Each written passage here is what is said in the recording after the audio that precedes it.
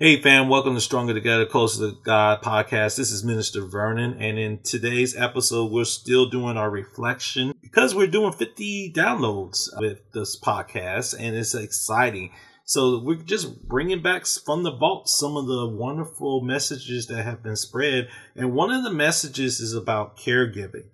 You might try to brush that away, but there will be a time somewhere down the line where you will be a caregiver, whether that is voluntarily or involuntarily. I think it's a call and an assignment that we be asked from time to time. And if we don't listen to the Holy Spirit, then we will make the mistake of missing the opportunity to take care of someone that needs the love on behalf of our Heavenly Father. So please check out this episode. This was episode 15 of our podcast, where we talked about people in the Bible who were married and were caregivers. I hope you enjoyed this message, and if you like this message, please feel free to listen to episodes 12 through 15 as we dive deep into the role and the responsibility of the caregiver and what you should do in these moments when God assigns you that special assignment to be a caregiver. From friends to lovers, to kisses and cuddles, we are doing it God's way. This is Stronger Together, Closer to God. Today, as we conclude this topic about marriage and caregivers, we want to just recap real quick about some of the topics we discussed. Remember in episode 13, we talked about Joseph, an overconfident individual who knew God had in store great things for him and his family and was the favorite of his dad. That jealousy from his brothers led to a long journey to help humble himself and be ready to forgive his brothers and take care of his dad. Remember in episode 14, we talked about Ruth, a widow who was facing famine, and all she knew what to do next was to take care of her ailing mother-in-law, Naomi. But because of her loyalty, obedience, respect, and dedication to Naomi, she was able to not only provide great care for her, but met a future husband in the name of Boaz. Remember, we talked about that 89% of our caregivers are related to the person they are caring for, and you might assume it is an immediate family member like a daughter or a son. But in reality, there are times when a non-immediate family member might have to step up and take care of a loved one. It could be a nephew, it could be a niece, or it could be a cousin like John the Baptist. Look at John chapter 19 verses 26 to 27 from the easy to read version of the Bible. It says, Jesus' mother stood near his cross. Her sister was also standing there with Mary, the wife of Clopas, and Mary Magdalene. Jesus saw his mother. He also saw the follower he loved very much standing there. He said to his mother, "Dear woman, here is your son." Then he said to the follower, "Here is your mother." So after that, this follower took Jesus' mother to live in his home. See, John the Baptist was an obedient man of God. He was known for his truth-telling statements and principles, and truth in knowing God's message and the call for his purpose. Clearly, he was an integral member of Jesus' group. To be called this was like his best friend, you might think of. But it was given to one of his closest friends that followed him, even unto the death on the cross. And it makes you kind of wonder this. Jesus entrusted the well-being of his mom to John the Baptist? Why didn't he trust one of his biological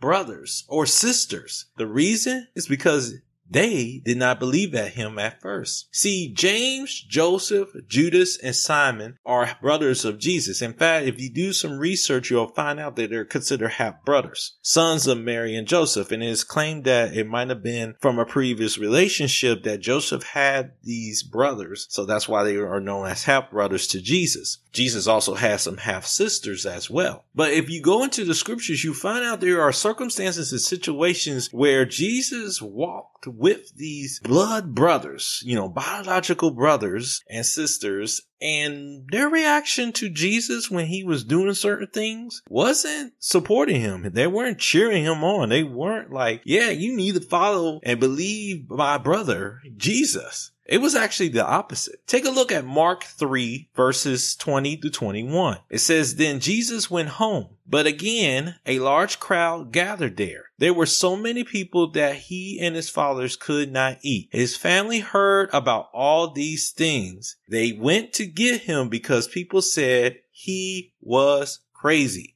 So you get this idea that the family's like, okay, let me go get my brother because he's crazy. Y'all want him. Here you go. You can have him. That is just so shocking to find out that you would think that your biological family would support you. And in this case, they're ready to say, here you go. You can have him. Take a look at Mark 6 verses 1 through 6. It says, Jesus left and went back to his hometown. His followers went with him. On the Sabbath day, Jesus taught in the synagogue, and many people heard him. They were amazed and said, where did this man get this teaching? How did he get such wisdom? Who gave it to him? And where did he get the power to do miracles? Isn't he just a carpenter we know? Mary's son, the brother of James, Joseph, Judas, and Simon? And don't his sisters still live there in the town? So they had a problem accepting him. Then Jesus said to them, people everywhere give honor to a prophet except in his own hometown, with his own people, or in his home. Jesus was not able to do any miracles there except the healing of some sick people by laying hands on them. He was surprised that the people there had no faith. Then he went on to other villages in the area and taught. So in his hometown with his home people, oh, by the way, his brothers are living there. His sisters are living there. They had a problem accepting him.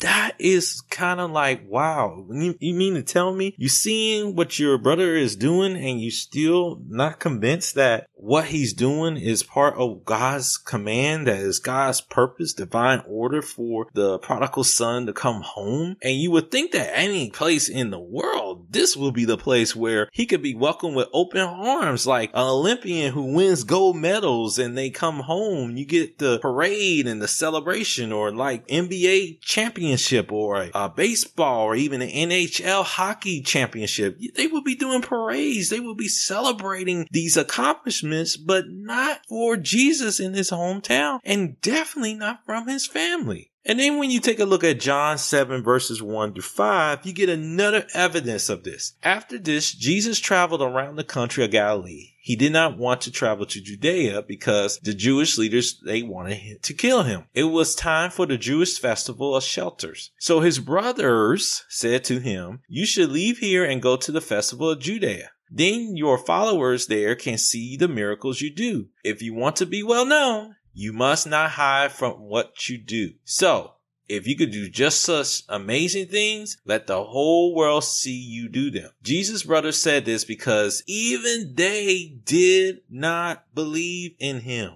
That was why they were being sarcastic and like, oh, go ahead, Jesus, go out there, show your talent, show your skills, show the miraculous things you can do on and entertain them. And Jesus saw this. It was like, no, you're telling me this not to encourage me. You're telling me this out of sarcasm. You're telling me this because you really don't believe the things that I would do. So it makes sense for Jesus to have this moment while he's on the cross and he's able to see his mother down on the ground, see other people that is associated with him, and see the one he loves, John the Baptist, there following him from even before day one. He was announcing that Jesus is going to return, and baptize Jesus, and saw the things, the miraculous signs and wonders he was doing, and believed him. And this is where this point comes in. It comes from Matthew 12 verses 46 through 50. Take a listen to this. While Jesus was walking to the people, his mother and brothers stood outside. They wanted to talk to him. Someone told him, your mother and brothers are waiting for you outside. They want to talk to you. Jesus answered,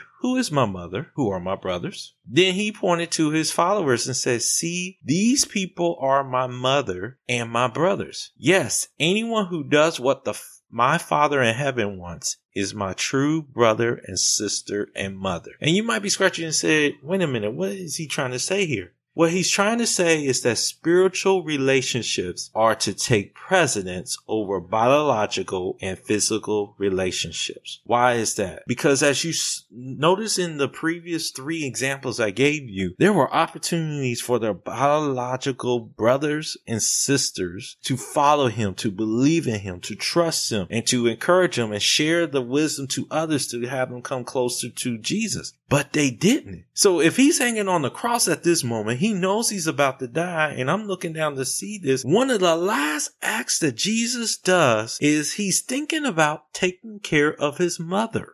Who's going to take care of my mother? Who's going to make sure that she's doing well? And there's only one person he felt in his heart that can do that. And that was John the Baptist. In essence, John the Baptist became the caretaker or the caregiver of Mary Magdalene. And this is what we kind of have to realize, that according to Mark, Jesus' own mother, brothers, and sisters were skeptics at first. Mine would later change before Jesus dies on the cross, but the rest of the brothers and sisters won't change and follow him until after the death and resurrection of Christ. So sometimes you may be a nephew, a niece, a cousin who God calls you to step in because the biological people, the ones that should be the daughters and sons, or maybe it comes to a situation where this individual doesn't have a daughter and a son. They never got married and they need someone to take care of them. And there might be you, the individual who is married, who is able to, and you're the nephew, you're the niece, you are the cousin of this family member. And because of all the wisdom and the knowledge they gave to you, you feel in your heart that God's calling you to take care of them, to make sure that they are taken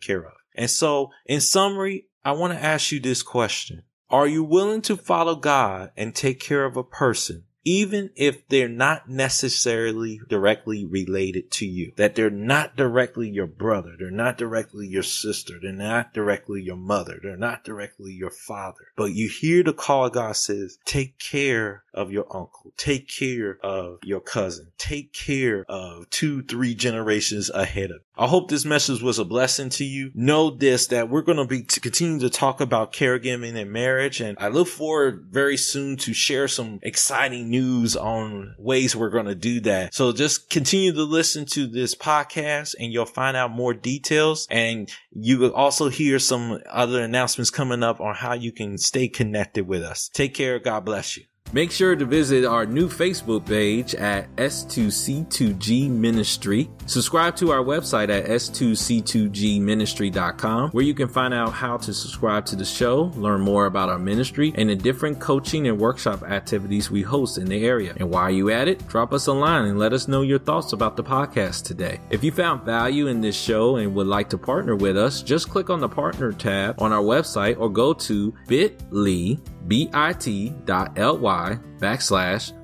for marriage. Please tell a friend about the show, and until next time, peace and blessings to all of you. Thank you for listening to today's message. I hope it was a blessing for you.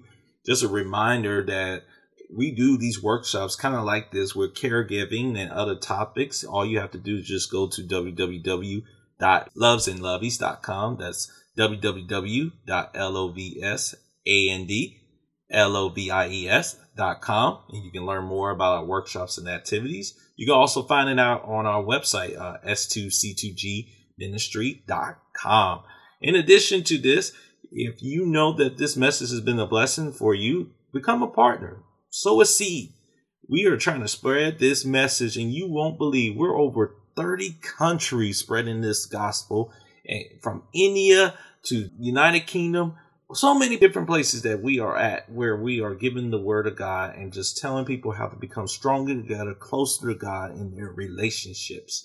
Last and not least, we also have our Think About It Thursdays. If you did not get a chance to listen to this past Thursday's message, it is a treat. Please make sure to join our Facebook page and you will learn more. Just go to your local Facebook page and just type in Stronger Together, Closer to God, and you can join our group to learn more about that latest episode where we talked about Love Takes Time by the authors of Dr. Scott and Yolanda Lupton. Joining us on Stronger Together, Closer to God podcast. Please continue to join us weekly as we share godly wisdom and advice to you. If you have any prayer requests or would like to sign up for a free 30-minute consultation with us, drop us a line at S2C2Gpodcast@gmail.com.